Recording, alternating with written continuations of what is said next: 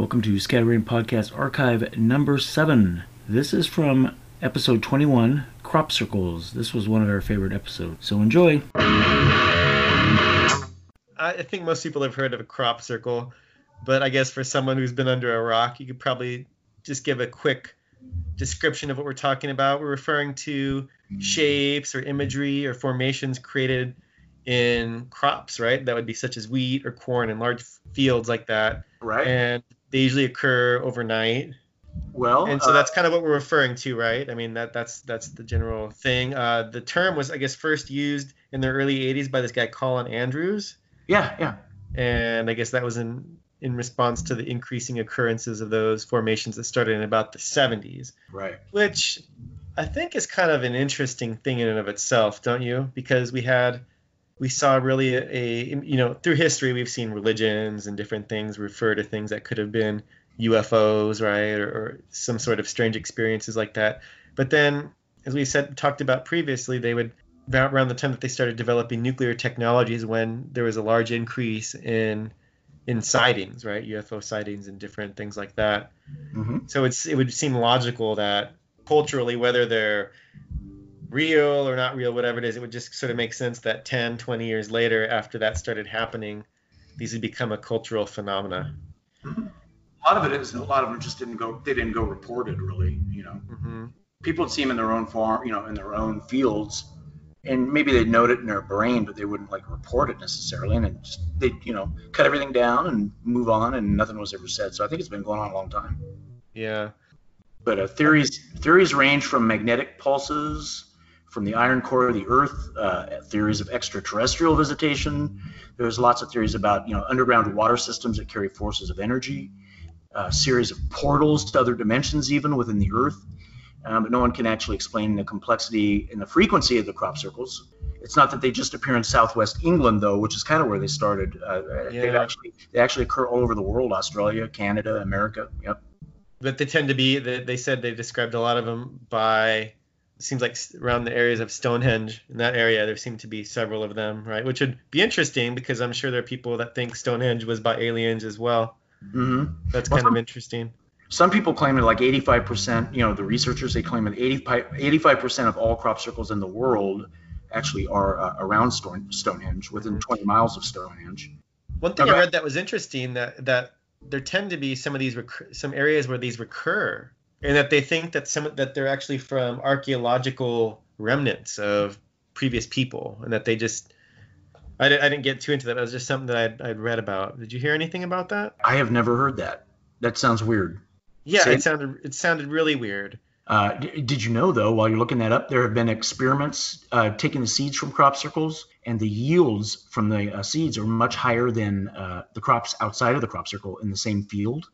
There's a theory that there's a kind of pulse of energy coming up from the Earth's core or below the crust to increase the fertility of crops, which has been so important with the introduction of agriculture in human history. Yeah, I thought that was kind of interesting, actually, that you can get better yields from the ones inside the crop circles. Where has that research been done? I mean, that seems like something that was close or whatever would quote. No. That was like University of Michigan, I think.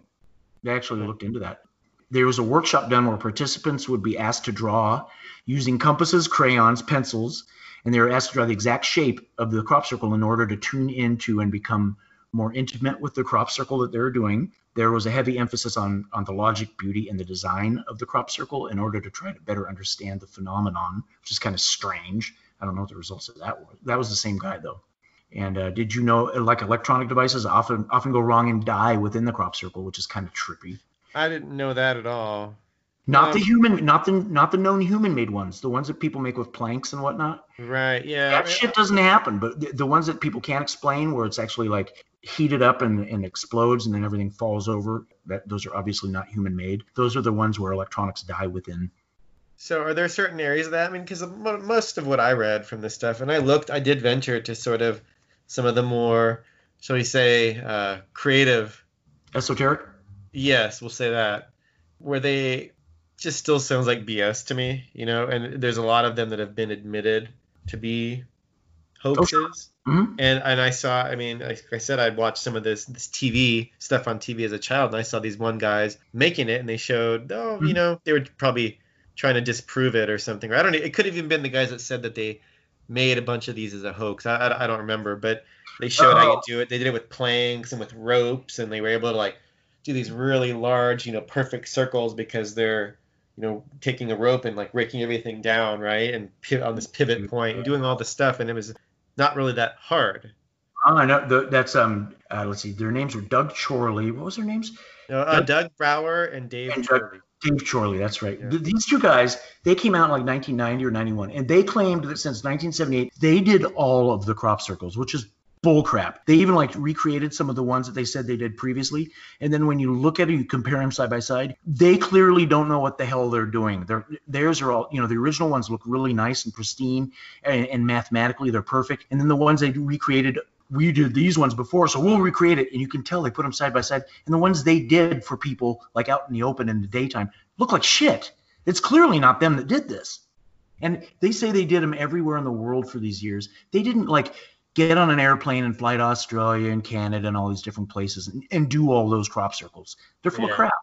They wanted to get on TV basically, and there was one of the newspapers had like a certain like $1 million prize for anyone who came out and admitted they were doing it. So they came out and said, "Oh, it was us," right? They never got the prize though. They said, "No, we're not giving you that money." They couldn't prove shit. So I'm going to go out on a limb here and say that you believe that many crop circles are legitimate, actual things created by an otherworldly presence, whether it's aliens or other what do you think? What do you think the cause? Because to me, I think they're mostly human.